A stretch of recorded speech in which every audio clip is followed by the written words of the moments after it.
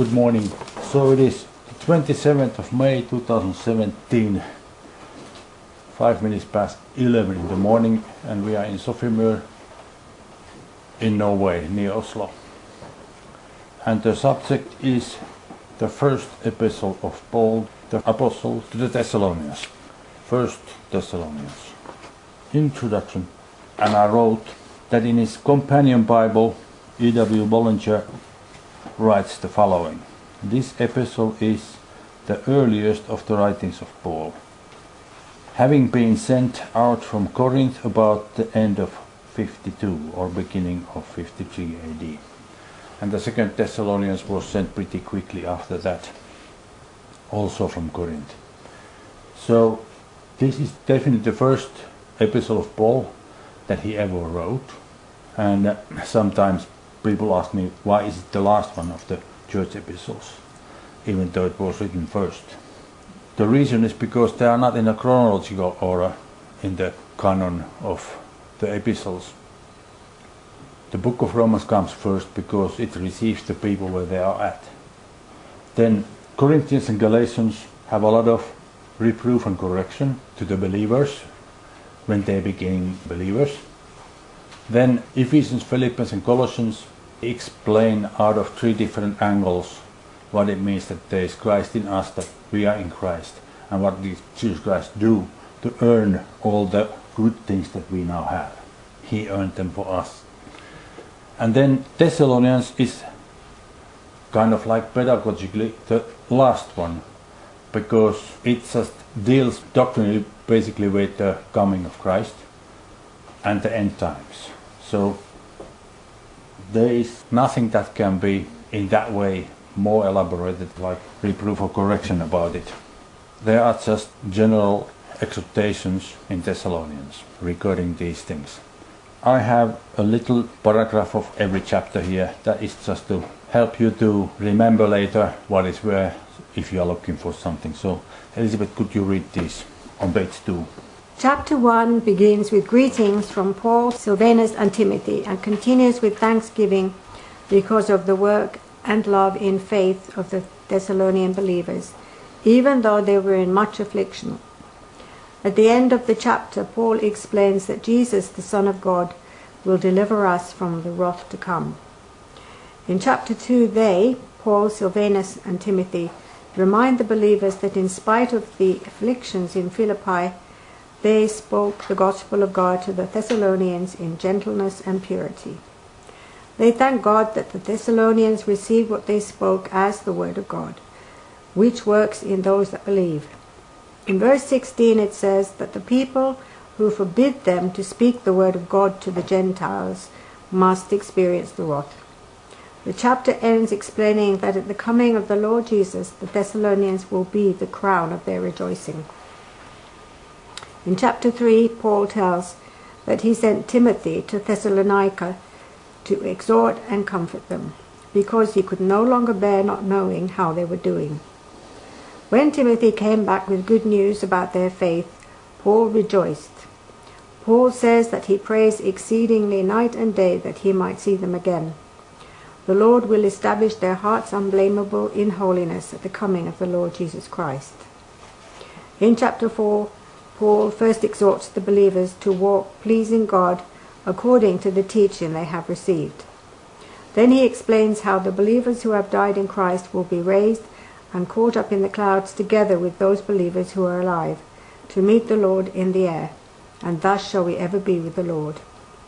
In chapter 5, Paul tells that the day of God's wrath will come like a thief in the night, but it will not surprise the believers.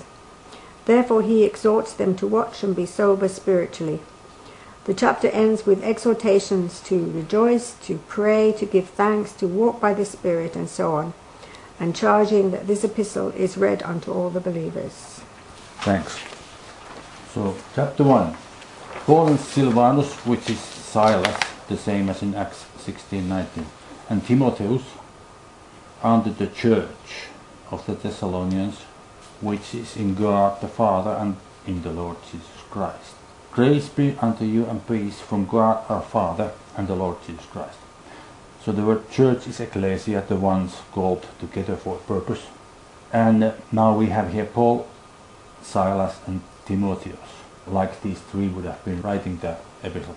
Paul is the one that wrote it, but because Silas and Timotheus were with him, so they are mentioned here. Verse 2, we give thanks to God always for you all, making mention of you in our prayers, remembering without ceasing your work. That's the word ergon in Greek, the most regular word standing for work, meaning work in Greek. Of faith and labor. The word labor is kopos, hard and tiring work. And love is agape. And patience of hope is elpis. In our Lord Jesus Christ, in the sight of God and our Father. Knowing, brethren, beloved, your election of God. And now you see I have these Greek words written there and then numbers after them. The first number beginning with N, for example, after election is ekloge, N 1433. That stands for the numbering that is in the book that was published at the same time in Norway, in Sweden, in Denmark and in Finland. In Finland it's called the Novum, in Norway it's called the Studibibeln. And the numbering is what those men chose to use. It's different than the other one. The S stands for Strong's numbering, James Strong numbering. The number is then 1589. And that can be found in all the English research books and research programs in the internet. The N stands for Novum. In Finland this book is called Novum. Therefore I have the letter N there, that you know which number that is when you want to continue to study these things. The word election is ekloge. This is put together from the prefix, which is also a pronoun, ek. From, out from, forth from, or from, according to Thayers. And then the second part is the verb lego. To lay with, count with, to enumerate, recount, narrate, describe, according to Thayers. So they have been counted out from some larger group. That's what it means. They have been chosen from among all the other people. And how did that happen? They heard the call, they heard the word, and they responded to it, they believed, and then they were chosen. That's what it means. Verse 5. For our gospel came not unto you in word, that's logos, which stands for written word as well as spoken word, only, but also in power, that's dynamis. The word dynamite comes from that. It means potential power, but also in power and in the Holy Ghost and in much assurance, as you know that manner of men we were among you for your sake. And ye became followers. The word follower is mimetes in Greek, an imitator. You became imitators of us and of the Lord, having received the word in much affliction. The word affliction in Greek is thlipsis, which means a great pressure in the mind or against the mind, or great mental pressure, with joy of the Holy Ghost. So affliction is caused by different things. Like here in 1 Thessalonians, the reason for the affliction was the persecution that they suffered. Paul explains it later a bit more.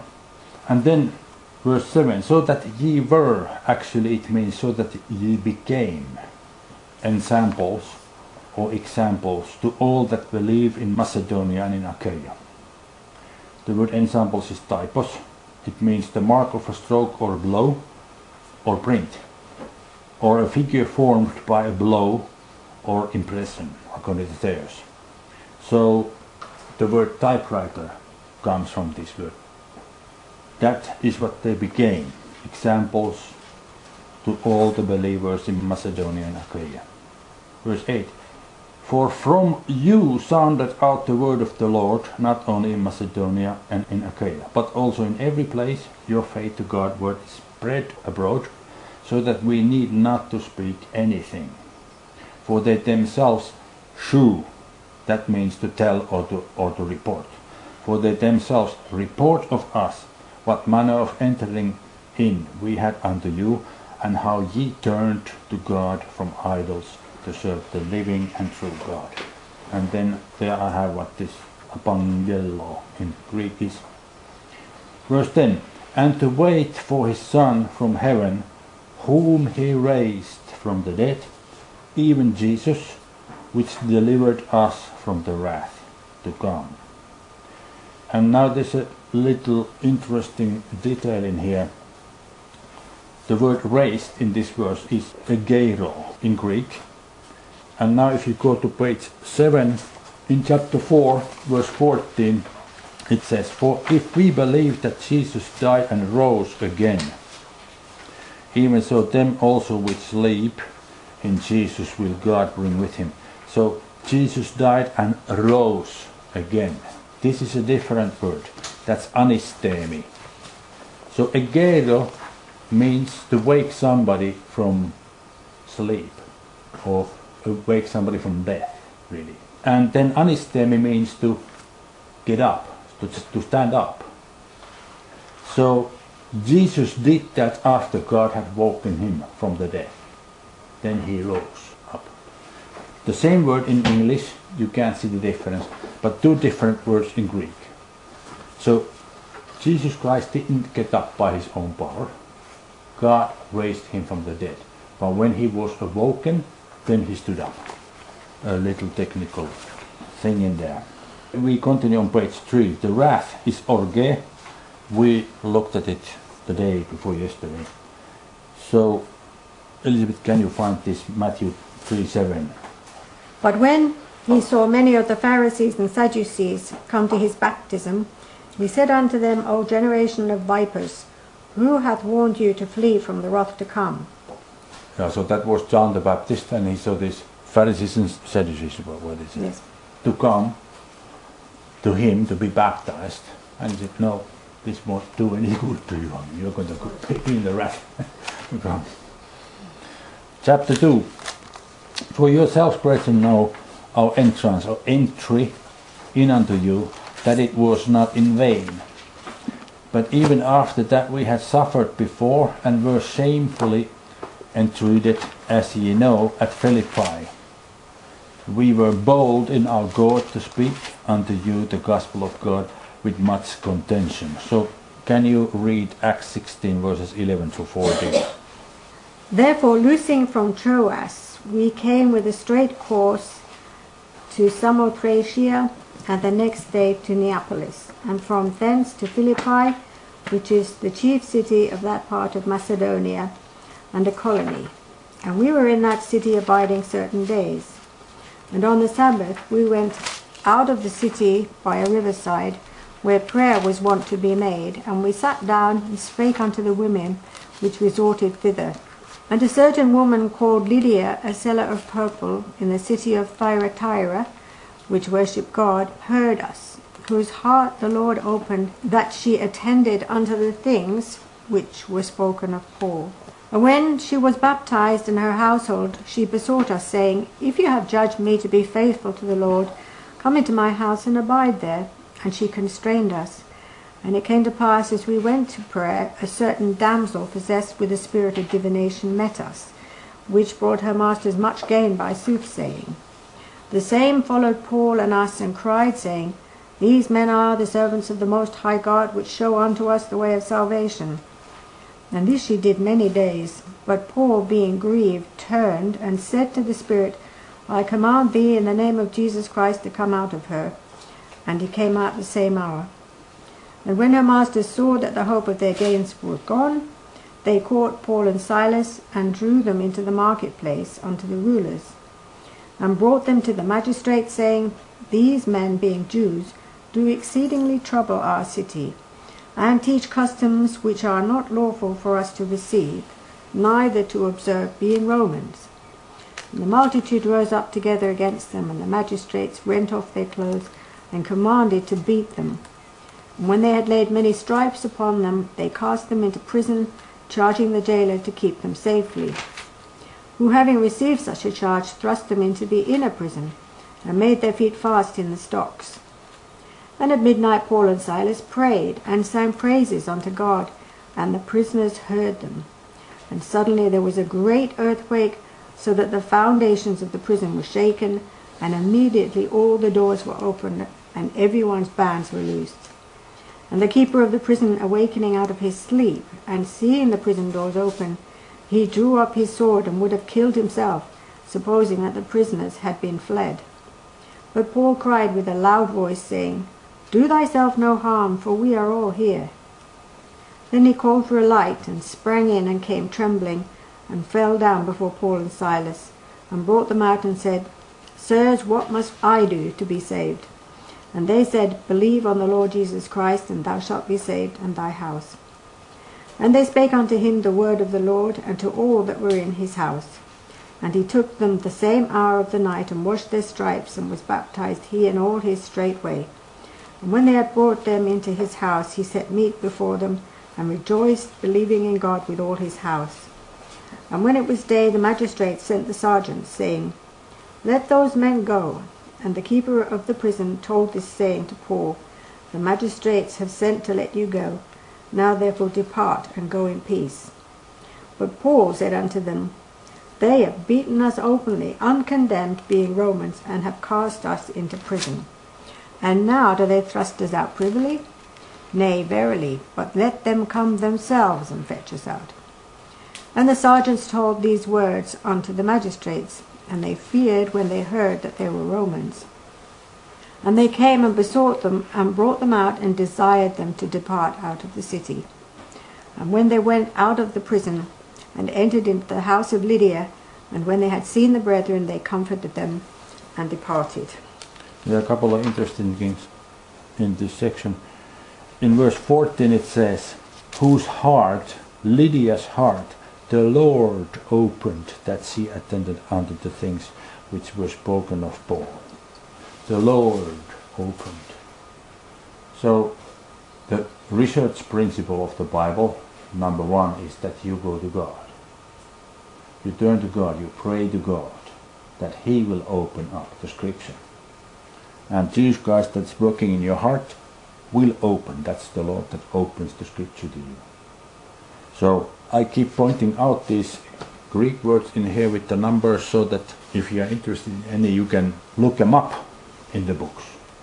And once you look them up and read them in context, then you will understand in the context, and God will show you things about these words, and you can understand much more regarding the Bible when you do that. Study the word like that. Not only just read it. To read the Bible through is very important. I suggest that you do it once a year at least. Read the Bible from cover to cover.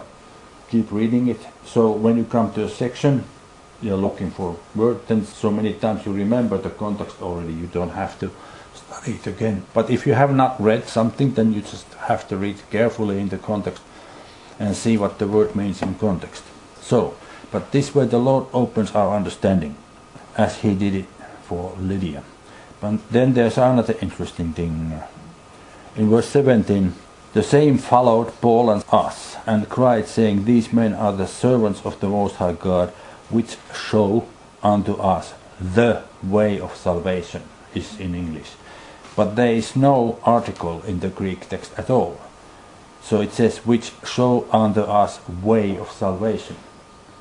Kind of meaning one way among many others. And finally that probably started to bother Paul, and he kicked the spirit out. We were in verse 2 in chapter 2, where he said, But even after that we had suffered before and were shamefully entreated, as you know, at Philippi. So we read that. That's the way. He was caught because of that. He was beaten up and put in the prison. We were bold in our God to speak unto you the gospel of God with much contention. The word contention in Greek is agon or agonia. Means contending, competing, or battle. See, we, born-again believers, are in a spiritual battle all the time. Sometimes when young people or young believers, people become believers, and God helps them in their life, and everything looks very nice. And then a few months later, there's another obstacle. And then people get really disappointed. Why does God allow again this to hurt me? Well, this is the way how we live. We have a spiritual adversary, the devil, the Satan, and he is after us all the time. That's the reason we are in contention. We are in a battle, in a spiritual battle all the time. And the point is that we are supposed to learn to believe. Because when we believe, then God will rescue us, help us and give us all the things that He has promised. It requires believing. It doesn't come just by itself like that. We do need to believe. Verse 3, for our exhortation, that's the word paraklesis. Para means side and klesis comes from kaleo, to call aside, calling aside. Mostly means exhortation and mostly translated also that way. Sometimes translated by comfort. So, for our exhortation was not of deceit. The word deceit is planet, the word planets come from that. Delusion. Intentionally somebody is misled, that's delusion. That's this word deceit. Nor of uncleanness, nor in guile. That's another word for deceitfulness. But as we were allowed of God to be put in trust with the gospel, even so we speak, not pleasing men, but God, which tried our hearts. For neither at any time used we flattering words, as you know, nor a cloak of covetousness. So this word used actually would be better understood by performed or appeared,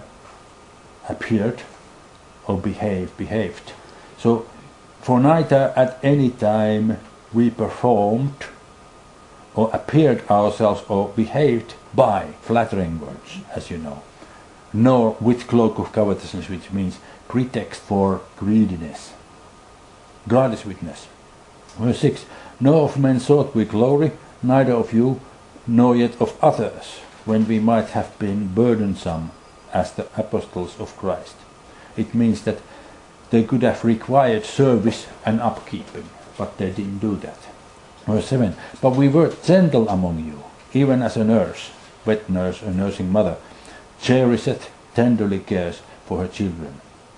So being affectionately desirous of you, we were willing to have imparted unto you not the gospel of God only, but also our own souls, because ye were dear unto us.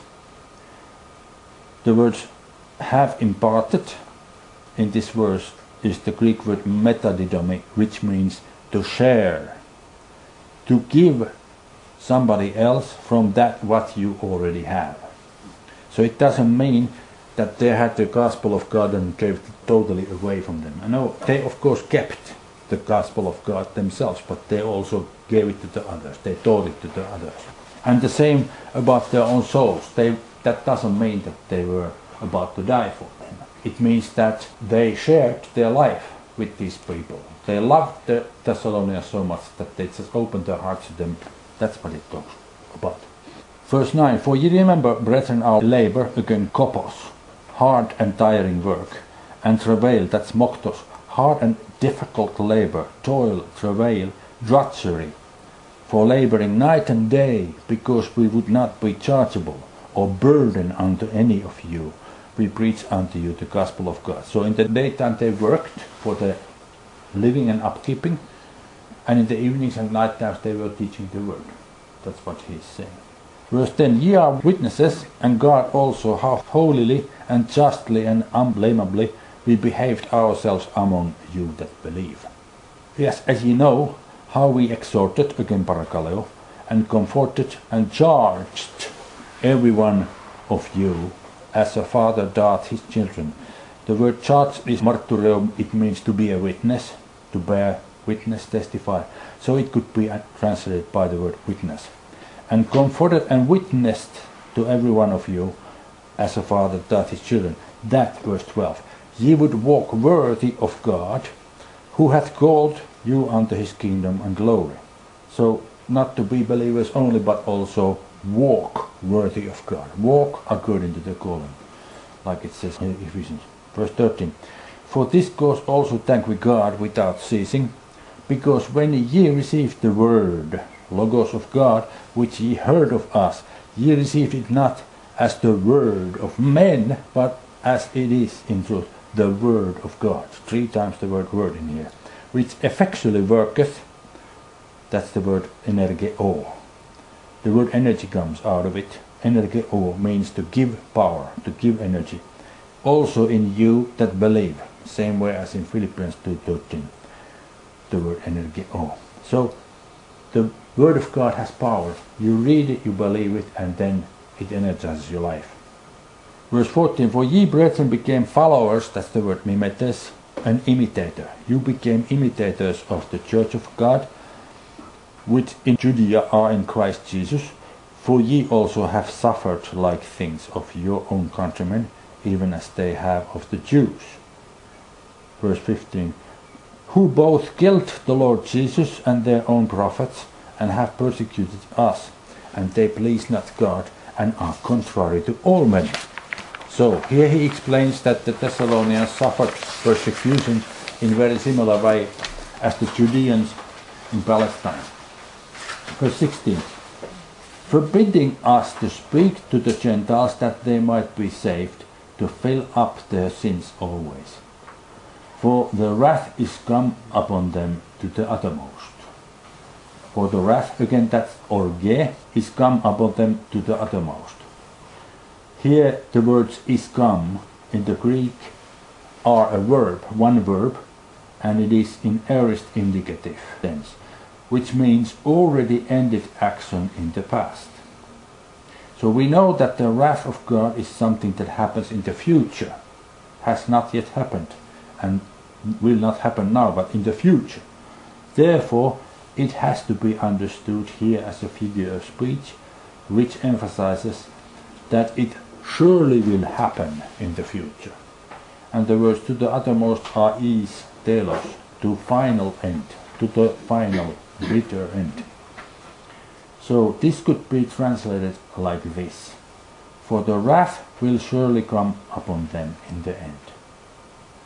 Those ones that forbid them to speak to the Gentiles. The wrath of God will come upon them in the end. Verse 17. But we, brethren, being taken from you for a short time in presence, that means in faith, not in heart, endeavored, that's spoudazo, they eagerly wanted the more abundantly to see your face with great desire. Wherefore we would have come unto you, and even I Paul, once and again, but Satan hindered us. This word hindered is ekopto. I have here to cut into the impede one's course by cutting off his way, according to there. So it means to cut a ditch or a trench in the way, so you can't walk over it or drive over it. Verse 19, for what is our hope or joy? The word joy is kara, or crown of rejoicing. Kara comes also in verse 20, for ye are our glory and our joy. Kara, similar word to charis, which is the grace of God. However, in verse 19, the second sentence, are not even ye in the presence of our Lord Jesus Christ at his coming. So the word not here is u or uki. When that word not is used in a rhetorical sentence like this, it requires an affirmative positive answer, which here is yes, you are. The question is, are not even ye in the presence of our Lord Jesus Christ at his coming? Yes, ye are our hope and glory and joy. If that would have been me, the word not, it would have required a negative affirmative answer to that rhetorical question. So the reader has to add that answer at the end of the question because of the word not. Uki in there. And then he continues to say in verse 24, ye are our glory, doxa, and our joy. And that is at his coming. The word coming is parusha. Presence, the coming, arrival, advent, according to Thayers. This word was used about the coming of a duke or a king or some other highly esteemed person. In the New Testament this is used primarily of the coming of Jesus Christ and only regarding his second coming. The first coming when he was born and he was crucified. This word is never used about that. It's about his second coming, when he comes again, first time in the clouds. And then I have I believe, most of the places where this word parousia is used. And this is never used regarding his first coming, like I said. How we can continue in chapter 3. Wherefore, when we could no longer forbear, we thought it good to be left at Athens alone. And later you can read Acts 17, I have 14 to 34. Actually the context begins with verse 13, or you can read it later. And sent Timotheus, our brother and minister of God, and our fellow laborer in the gospel of Christ, to establish you, and to comfort, actually, and to exhort, parakaleo, you concerning your faith, that no man should be moved by these afflictions. Thlipsis, mental pressure. For yourselves know that we are appointed thereunto. We are placed into these afflictions.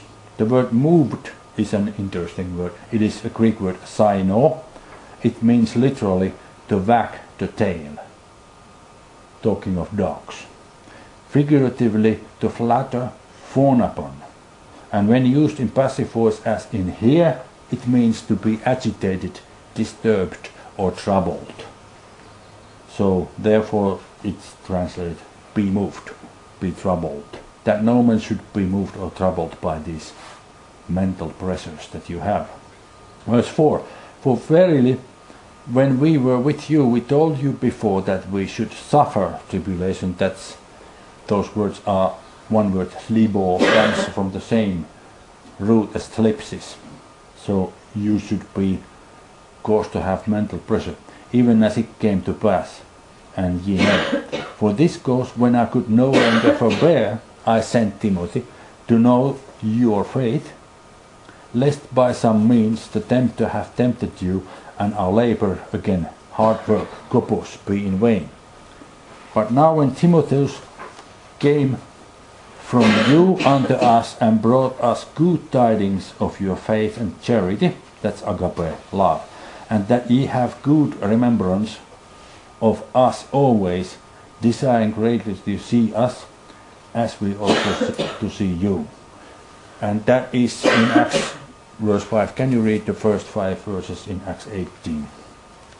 Verse 7. Therefore, brethren, we were comforted, that's parakaleo, actually we were exhorted over you in all our affliction, again, mental pressure and distress by your faith. For now we live if ye stand fast in the Lord. So are you ready? Acts 18 verses 1 through 5. After these things, Paul departed from Athens and came to Corinth, and found a certain Jew named Aquila, born in Pontus, lately come from Italy with his wife Priscilla, because that Claudius had commanded all Jews to depart from Rome, and came unto them. And because he was of the same craft, he abode with them and wrought, for by their occupation they were tent makers. And he reasoned in the synagogue every Sabbath, and persuaded the Jews and the Greeks. And when Silas and Timotheus were come from Macedonia, Paul was pressed in the Spirit, and testified to the Jews that Jesus was Christ. So Thessalonica is in Macedonia, and they came back to Corinth from there.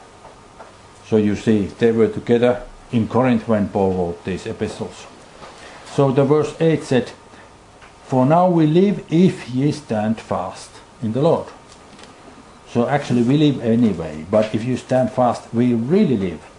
So it's a figure of speech emphasizing how much Paul was comforted, hearing or exhorted, hearing good news regarding their faith. For what thanks can we render to God again for you, for all the joy, again kara, wherewith you joy, kairo, for your sakes before our God, night and day praying, that's deomai, exceedingly that we might see your face, and might perfect that which is lacking in your faith. Praying, deomai, actually means to beseech or to ask. To ask, it can be in a prayer, but the meaning is to ask for a specific need, for a specific purpose. And this is very clear here what the purpose was, that they could go there to help them in their faith. The word perfect is katartizo, which means to mend what has been broken or rent, or to repair, to fit out, equip, put in order, arrange, adjust, according to Thayers. So when we think what happened, they were in great affliction, the Thessalonians. They were persecuted heavily. That is the reason that their faith needed mending or strengthening. That's the reason he sent Timotheus there.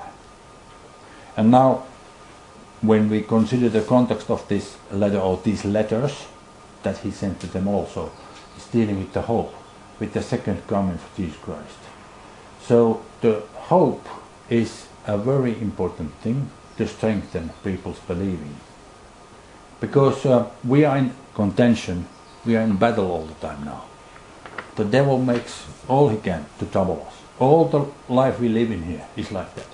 But it will end when God sends Jesus Christ to pick us up from here at the gathering together. So he will send Jesus Christ. This will end. And we're going to become like him. We're going to get a body like Jesus Christ has now, a resurrection body. And we will be always after that with him and the Father. So this hope strengthens people's believing. Because you see that it's just a short while that we have to suffer in here in comparison to eternity that we're going to live later.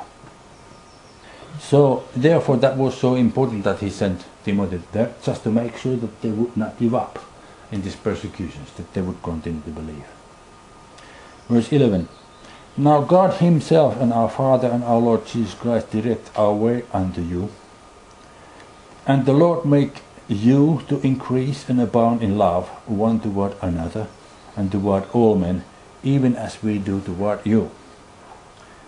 To the end he may establish your hearts unblameable in holiness before God, even our Father, in the coming, again Parusha, of our Lord Jesus Christ, with all his saints. So we continue, chapter 4. Furthermore, then we beseech you, brethren, and exhort, again parakaleo, you by the Lord Jesus, that as ye have received of us how ye ought to walk, and to please God, so ye would abound more and more. So Paul taught them how they ought to walk, and how they ought to please God. That's the purpose of our life. Verse 2, for ye know what commandments we gave you by the Lord Jesus. For this the will of God, even your sanctification, that you should abstain from fornication. And fornication is porneia, which stands for all illicit sexual intercourse in general, according to Thayers. It's a general word, everything in that category. Verse 4, that every one of you should know how to possess or control his vessel, own body, in sanctification and honor. Actually, in verse 4, what word do you have in Norwegian? The word vessel. Is that body, or is that wife, or is that vessel? Spouse. Yeah. Okay, because it really does not stand for spouse. It stands for your own body. Because if we continue in the context, verse 5, not in the lust of concupiscence, the passion of lust, even as the Gentiles which know not God, that no man go beyond and defraud his brother in any matter. So it includes more than just sex. In any matter where you have passion, lust. Therefore, it is not about spouse, that's about your own body, that you control your own body.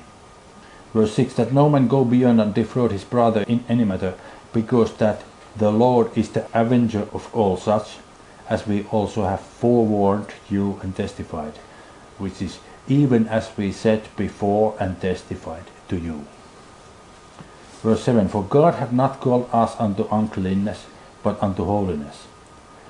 He therefore that despiseth, rejects these commandments and instructions, despiseth, rejects not man, but God, who hath also given unto us his Holy Spirit.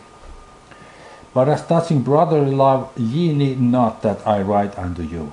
For ye yourself are taught of God to love one another. So how did that happen? They walked in the Spirit, they spoke in tongues, they prayed to God, and God showed how to love each other. That's what it means. God will do that to us also when we want to learn to love each other. Verse 10. And indeed, ye do it toward all the brethren which are in all Macedonia. But we beseech you, brethren, that ye increase more and more, that you do it more and more. And that you study to be quiet. The word study actually means respect. It's a word that means respect or honor. That you respect or honor to be quiet, to live in peace. You honor that. Peace, living in peace. And to do your own business and to work with your own hands as we commanded you. That ye may walk honestly, that's decently in proper way, toward them that are without, outside of the body of believers, the unbelievers. And that ye may have lack of nothing. But I would not have you to be ignorant, brethren, concerning them which are asleep, that ye sorrow not even as others which have no hope. These words, I would not have you to be ignorant, would be perhaps easy to understand if you said, instead of we should be I would not have you to be not knowing. I would not have you to be not knowing. 2 times not makes it a figure speech. This is a double negative which a figure speech, and it emphasizes that he really wanted them to know this. This expression is used similarly 6 times in Paul's epistles. I have a list there, but for example, 1 Corinthians 12:1 about spiritual things. There is the same. I would not you be not knowing about the spiritual things. Emphasize that he really wants them to know. So this is something very important to know. The corresponding expression without the double negative, which is I want you to know, is used 2 times in 1 Corinthians and Colossians. Then comes verse 14. For if we believe that Jesus died and arose, anistemi, so he was first awoken from the death, and then he rose up, got up, anistemi. Even so them also which sleep, the born again believers who have died, in Jesus will God bring with him. So these words, even so them also which sleep in Jesus will God bring with him. According to the Greek text, these words should be translated like this. Even so God, through Jesus, will bring those who are asleep with him. Even so God, through Jesus, will bring those who are asleep with him. Verse 15. For this we say unto you by the word of the Lord, that we which are alive and remain unto the coming, parusha, of the Lord, shall not in any way or in no way precede them which are asleep, the dead ones. Verse 16. For the Lord himself will descend from heaven with a commanding shout, with the voice of the archangel and with the trump, that's the word salpinx, of God. And the dead in Christ shall or will rise first. Again, that's anistemi. God will wake them up from the dead and then they will rise. Anistemi, get up. Then we which are alive and remain will be caught up together with them in the clouds, that's the word nephele, to meet the Lord in the air, and so shall we always be with the Lord. Now in this verse 17 there is a little word added there, that's the word hama. That means at the same time. So when you record or list things that happen, they may happen at the same time, but you cannot list them at the same time. You have to list them one first and the other end. Therefore it says first the dead are raised. But that everything happens at the same time. This is what the word hama means. Verse 15. Wherefore comfort or exhort each other, parakaleo, one other, with these words. So this is the first part of the second coming of the Lord Jesus Christ, when he comes in the clouds to gather the church together. And the second part of his second coming is described in 2 Thessalonians 1, 6-10. We read it tomorrow. The best epistles to read in the New Testament for people who are in affliction or tribulation, to have a lot of mental pressure. It doesn't really matter what's the reason. They used to have a lot of persecution. Often we don't have really persecution, but other ways that the devil bothers us. However, if you are in any kind of mental pressure, then you should read 2 Corinthians and 1st and 2nd Thessalonians. These are the best epistles for that purpose. Let's read now 2 Corinthians 1, verses 1-11. Elizabeth, can you do that? 2 Corinthians 1. Paul, an apostle of Jesus Christ by the will of God, and Timothy, our brother, unto the church of God which is at Corinth, with all the saints which are in all Achaia.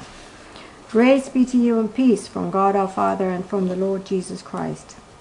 Blessed be the God, even the Father of our Lord Jesus Christ, the Father of mercies and the God of all comfort, who comforteth us in all our tribulation, that we may be able to comfort them which are in any trouble, by the comfort wherewith we ourselves are comforted of God. For as the sufferings of Christ abound in us, so our consolation also aboundeth by Christ. And whether we be afflicted, it is for your consolation and salvation, which is effectual in the enduring of the same sufferings which we also suffer. Or whether we be comforted, it is for your consolation and salvation. And our hope of you is steadfast, knowing that as ye are partakers of the sufferings, so shall ye be also of the consolation. For we would not, brethren, have you ignorant of our trouble, which came to us in Asia, that we were pressed out of measure above strength, insomuch that we despaired even of life.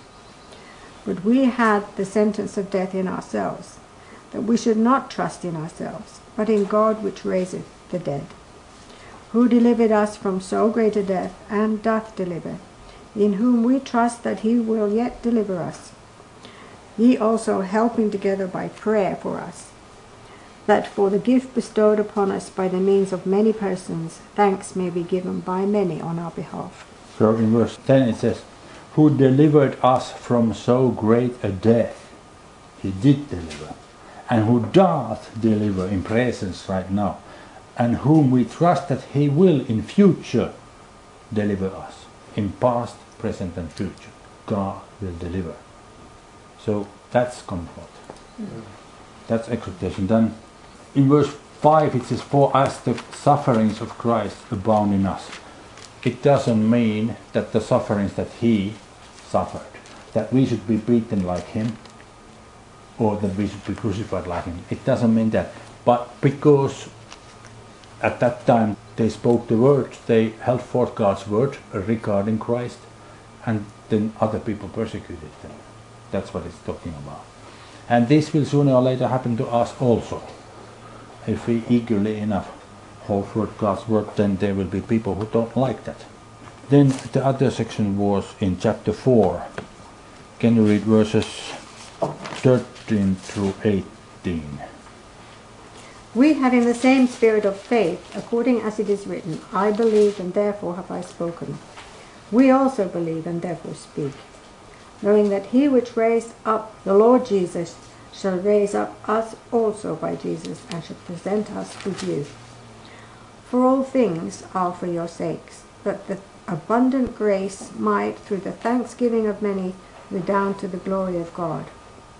For which cause we faint not, but though our outward man perish, yet the inward man is renewed day by day. For our light affliction, which is but for a moment, and worketh for us a far more exceeding and eternal weight of glory, while we look not at the things which are seen, but at the things which are not seen. For the things which are seen are temporal, but the things which are not seen are eternal. So the verse 17, I would like to translate it like this. For our light affliction, which is but for a moment, produces for us a super exceeding, eternal weight of glory.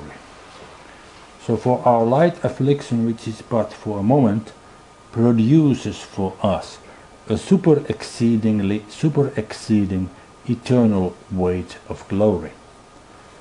And if you think of that, like if you had a scales, horizontal bar supported in the middle and two cups, that's scale.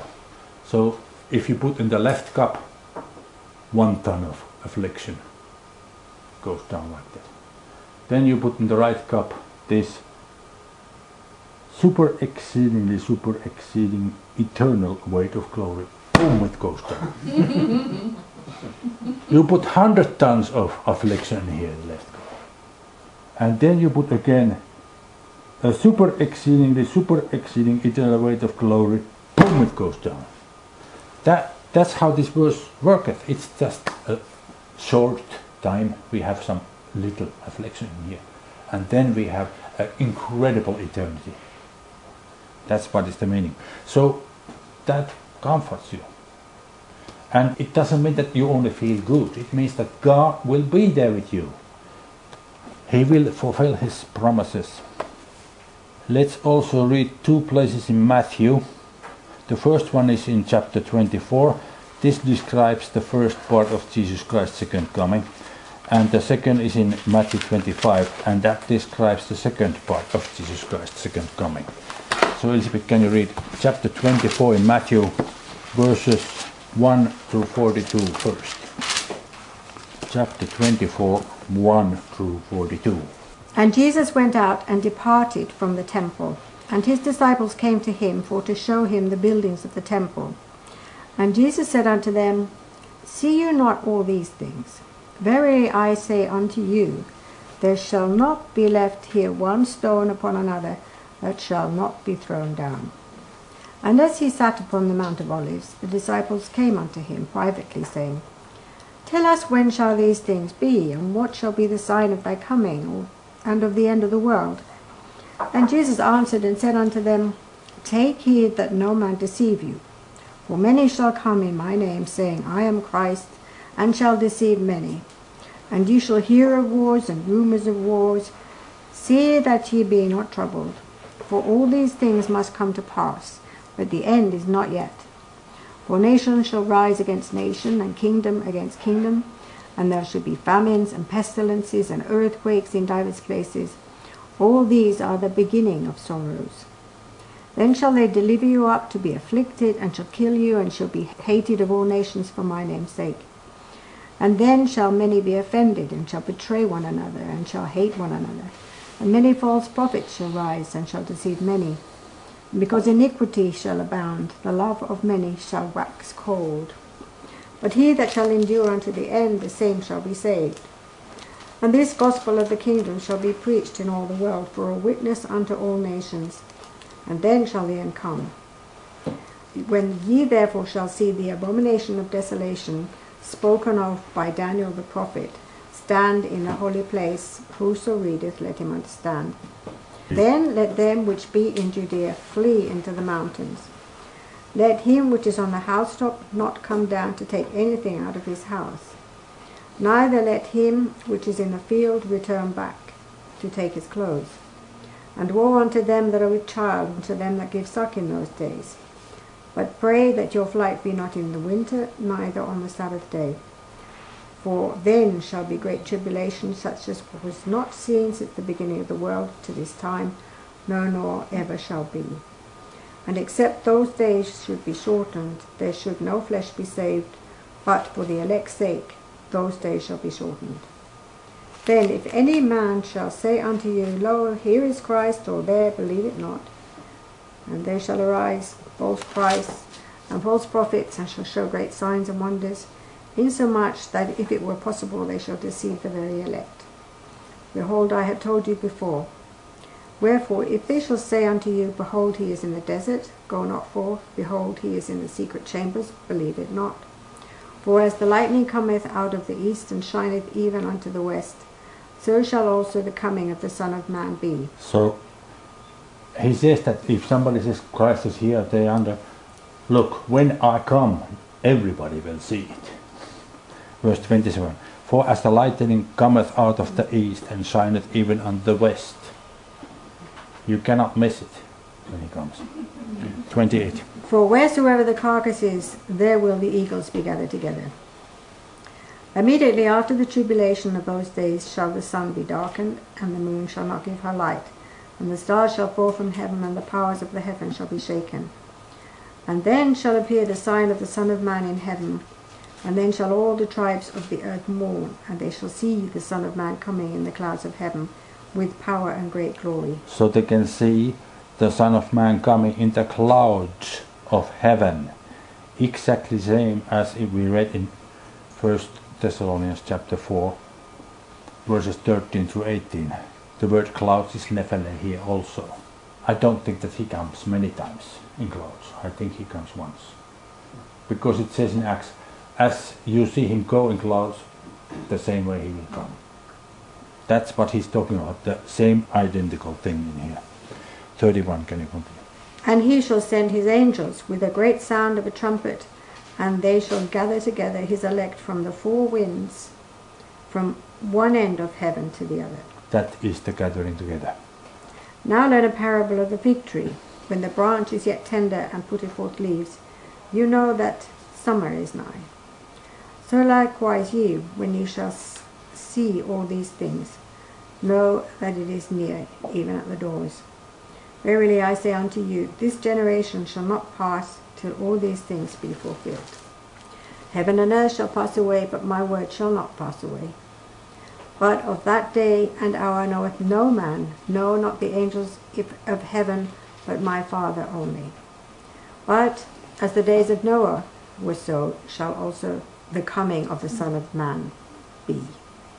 For as in the days that were before the flood, they were eating and drinking, marrying and giving in marriage, until the day that Noah entered into the ark, and knew not until the flood came and took them all away. So shall also the coming of the Son of Man be. Then shall two be in the field, the one shall be taken, and the other left. Two women shall be grinding at the mill, the one shall be taken, and the other left. Watch therefore, for ye know not what hour your Lord doth come. And so far. Then chapter 25, verses 31 through 46. When the Son of Man shall come in his glory, and all the holy angels with him. Okay. The second part of his coming, he comes with all the holy angels. That angels is a messenger. It includes all the believers and all the angels. All his forces are with him when he comes the second time. And then he's going to do the judgment. When the Son of Man shall come in his glory, and all the holy angels with him, then shall he sit upon the throne of his glory. Before him shall be gathered all nations, and he shall separate them one from another, as a shepherd divideth his sheep from the goats. And he shall set the sheep on his right hand, but the goats on the left. Then shall the king say unto them on his right hand, Come, ye blessed of my Father, inherit the kingdom prepared for you from the foundation of the world. So that actually we handled yesterday should be from the begetting of the mankind. Apo katapoles kosmo. 35. For I was an hungered, and ye gave me meat. I was thirsty, and you gave me drink. I was a stranger, and you took me in. Naked, and you clothed me. I was sick, and you visited me. I was in prison, and you came unto me. Then shall the righteous answer him, saying, Lord, when saw we thee an hungered, and fed thee, or thirsty, and gave thee drink? Or when saw we thee a stranger, and took thee in, or naked, and clothed thee? Or when saw we thee sick, or in prison, and came unto thee? And the king shall answer and say unto them, Verily I say unto you, inasmuch as ye have done it unto one of the least of these my brethren, you have done it unto me. Then shall he say also unto them on the left hand, Depart from me, ye cursed, into everlasting fire prepared for the devil and his angels. For I was an hungered, and ye gave me no meat. I was thirsty, and ye gave me no drink. I was a stranger, and ye took me not in. Naked, and ye clothed me not. Sick, and in prison, and ye visited me not. Then shall they also answer him, saying, Lord, When saw we thee an hungered, or athirst, or a stranger, or naked, or sick, or in prison, and did not minister unto thee? Then shall he answer them, saying, Verily I say unto you, inasmuch as you did it not to one of the least of these, you did it not to me. And they shall go away into everlasting punishment, but the righteous into life eternal. And we continue 1 Corinthians chapter 15, verses 51 and 52. Behold, I show you a mystery. We shall not all sleep, that means die, but we shall all be changed. In a moment, in the twinkling of an eye, at the last trump, for the trumpet, again the word salpings, shall sound, and the dead shall be raised incorruptible, and we shall be changed. What's the last trump? Donald Trump. Well, probably not. But in Revelation chapter 8, verses 1 and 2, it says, And when he had opened the seventh seal, there was silence in heaven about the space of half an hour. And I saw the 7 angels which stood before God, and to them were given 7 trumpets. And the first is the first and the last is the last. I can't find any other trumpets that would really fit. Must be like this. Elizabeth, can you read this Revelation 10 verses 5 to 7 in the notes? And the angel which I saw stand upon the sea and upon the earth lifted up his hand to heaven, and sware by him that liveth for ever and ever, who created heaven, and the things that therein are, and the earth, and the things that therein are, and the sea, and the things which are therein, that there should be time no longer. But in the days of the voice of the 7th angel, when he shall begin to sound, the mystery of God should be finished, as he hath declared to his servants and prophets. The sound is salpitzo, comes from the same root, salpings, but this is a verb which means to blow the trumpet. So the wrath of God begins when the 7th angel has blown the trumpet, and the corresponding events have taken place. So the wrath of God is a long period of time. The gathering together happens in one day, in one split second. Then the wrath of God, or the day of the Lord Jehovah, like we will learn tomorrow, is a long period of time. Can you read now Revelation 11:15 through 18? And the 7th angel sounded, and there were great voices in heaven saying, The kingdoms of this world are become the kingdoms of our Lord and of his Christ, and he shall reign for ever and ever. And the 24 elders which sat before God on their seats fell upon their faces and worshipped God, saying, We give thee thanks, O Lord God Almighty, which art and wast and art to come, because thou hast taken to thee thy great power and hast reigned. And the nations were angry, and thy wrath is come, and the time of the dead, that they should be judged, and that thou shouldst give reward unto thy servants, the prophets, and to the saints, and to them that fear thy name, small and great, and shouldst destroy them which destroy the earth. So in verse 18 the word wrath is orge, the wrath of God. And then all those things, they immediately start happening after the gathering together. And again in verse 15 the word sounded is salpitzo, the verb form, to blow the trumpet. And then 1 Thessalonians 1, 9 and 10.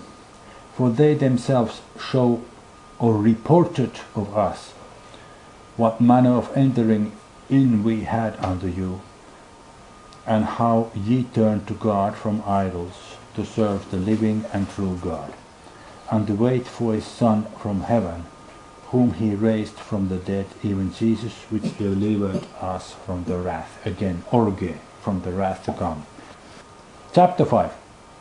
But of the times, that's chronos, and the seasons, that is kairos, brethren, ye have no need that I write unto you, for yourselves know perfectly, or you know exactly or accurately, that the day of the Lord, the day of God's wrath, the day of Jehovah, so cometh as a thief in the night. For when they shall say, peace and safety, then sudden destruction cometh upon them, as a travail, labour pains, upon a woman with child, upon a pregnant woman, and they shall not escape. But ye, brethren, are not in darkness, that day should overtake you as a thief. Why not? Because at the gathering together they have been taken out already. Verse 5. Ye are all the children of the sons of light, and the children of the sons of the day. We are not of the night, nor darkness. Therefore let us not sleep spiritually, as do others, but let us watch spiritually, and be sober. Sober is the word nephot, means to be sober. And it is used here figuratively, and it means to be spiritually sober. Verse 7. For they that sleep, sleep in the night, and they that be drunken are drunken in the night. But let us who are of the day be sober, putting on the breastplate of faith and love, and for an helmet the hope of salvation. For God hath not appointed us to wrath again or gay, but to obtain salvation, soteria, comes from the same root as sozo, by our Lord Jesus Christ. So we are going to be saved, not suffer the wrath. Who died for us, that whether we wake, are watching, or sleep, are sleeping, we should live together with him. Wherefore comfort, or exhort, parakalo, yourselves together, or exhort each other, and edify one another, even as also ye do. And we beseech you, brethren, to acknowledge them which labor, work hard, that's skopos again, among you, and are over you in the Lord, and admonish you, and to esteem them very highly in love for their work's sake, and be at peace among yourselves. Now we exhort you, brethren, warn them that are unruly, comfort the feeble-minded, the ones who are discouraged, support the weak, be patient toward all men. See that none render or repays evil for evil unto any man, but ever, always follow dioko, that is the same as persecute. Seek that which is good, both among yourselves and to all men. Rejoice evermore, rejoice always. Pray without ceasing. In everything give thanks, for this is the will of God in Christ Jesus concerning you. Quench not, or do not extinguish the Spirit. Do not despise prophesying. Prove all things, hold fast that which is good. Abstain from all appearance of evil. And may the very God of peace sanctify you wholly. And then the words, I pray God, are not in the text. And I pray God your whole spirit and soul and body be preserved blameless unto the coming parusha of our Lord Jesus Christ. So I said that these words, I pray God, are not in the Greek text. It should read may. Therefore this verse should read like this. May the God of peace himself sanctify you completely, and may your whole spirit and soul and body be preserved blamelessly in the coming of our Lord Jesus Christ. I read again. May the God of peace himself sanctify you completely, and may your whole spirit and soul and body be preserved blamelessly in the coming of our Lord Jesus Christ. Faithful is he that calleth you, who also will do it. He will do all these things. Brethren, pray for us. Greet all the brethren with an holy kiss. This word kiss is translated from philema. That comes from the word phileo. Philema has actually nothing to do with mouth or kissing. You could as well translate it with embrace. Philema is just a sign of the love that they had. Whatever sign it was, we don't really know. So there is no reason really to translate it by the word kiss. Greet all the brethren with some kind of a gesture or thing that conveys the message that you love them. Perhaps embrace, whatever. I charge you, I force you to take an oath, adjure you, solemnly implore you, by the Lord, that this epistle be read unto all the holy. That's omitted in all the text. Unto all the brethren, The grace of our Lord Jesus Christ be with you, and the word amen is not in the text. So he wanted them to make sure that they would read this epistle to everybody. So if it was necessary at that time for the believers to read these epistles, why is it not anymore today? The same. I mean, the best thing you can do, you read these epistles in your fellowships. And you study these words and you understand, and then you can encourage and exhort each other to believe more. Like when we think about God sending Jesus Christ to gather us all together, and then we know all the evil is ended in our life as such. We don't suffer anymore. So until that time, all the principles of Paul's epistles will work. If in the Old Testament time, when they sojourned in the wilderness 40 years, they didn't work for one day for the food that they ate. God gave it every day to them. He took care of them 40 years. And they didn't even have the Spirit of God like we have now. So now if believers today want to believe God, will He not take care of them until Christ comes back? He absolutely will. And this is the way we should exhort each other. That's the reason it's important to gather together in fellowships, like-minded believers, so that they can encourage each other and exhort each other to believe God. So often it happens that believers start getting tired to pray, and they get bitter because they think God is not answering my prayer. That's not true. He will answer, but you just continue to pray and you exhort each other. And when tough times comes, then the more you just go to the Father and really explain to Him that I want your help. I want it now, right now, I need it right now, not in 15 years of now, but now I need the help. And then He'll help you. We can finish for today.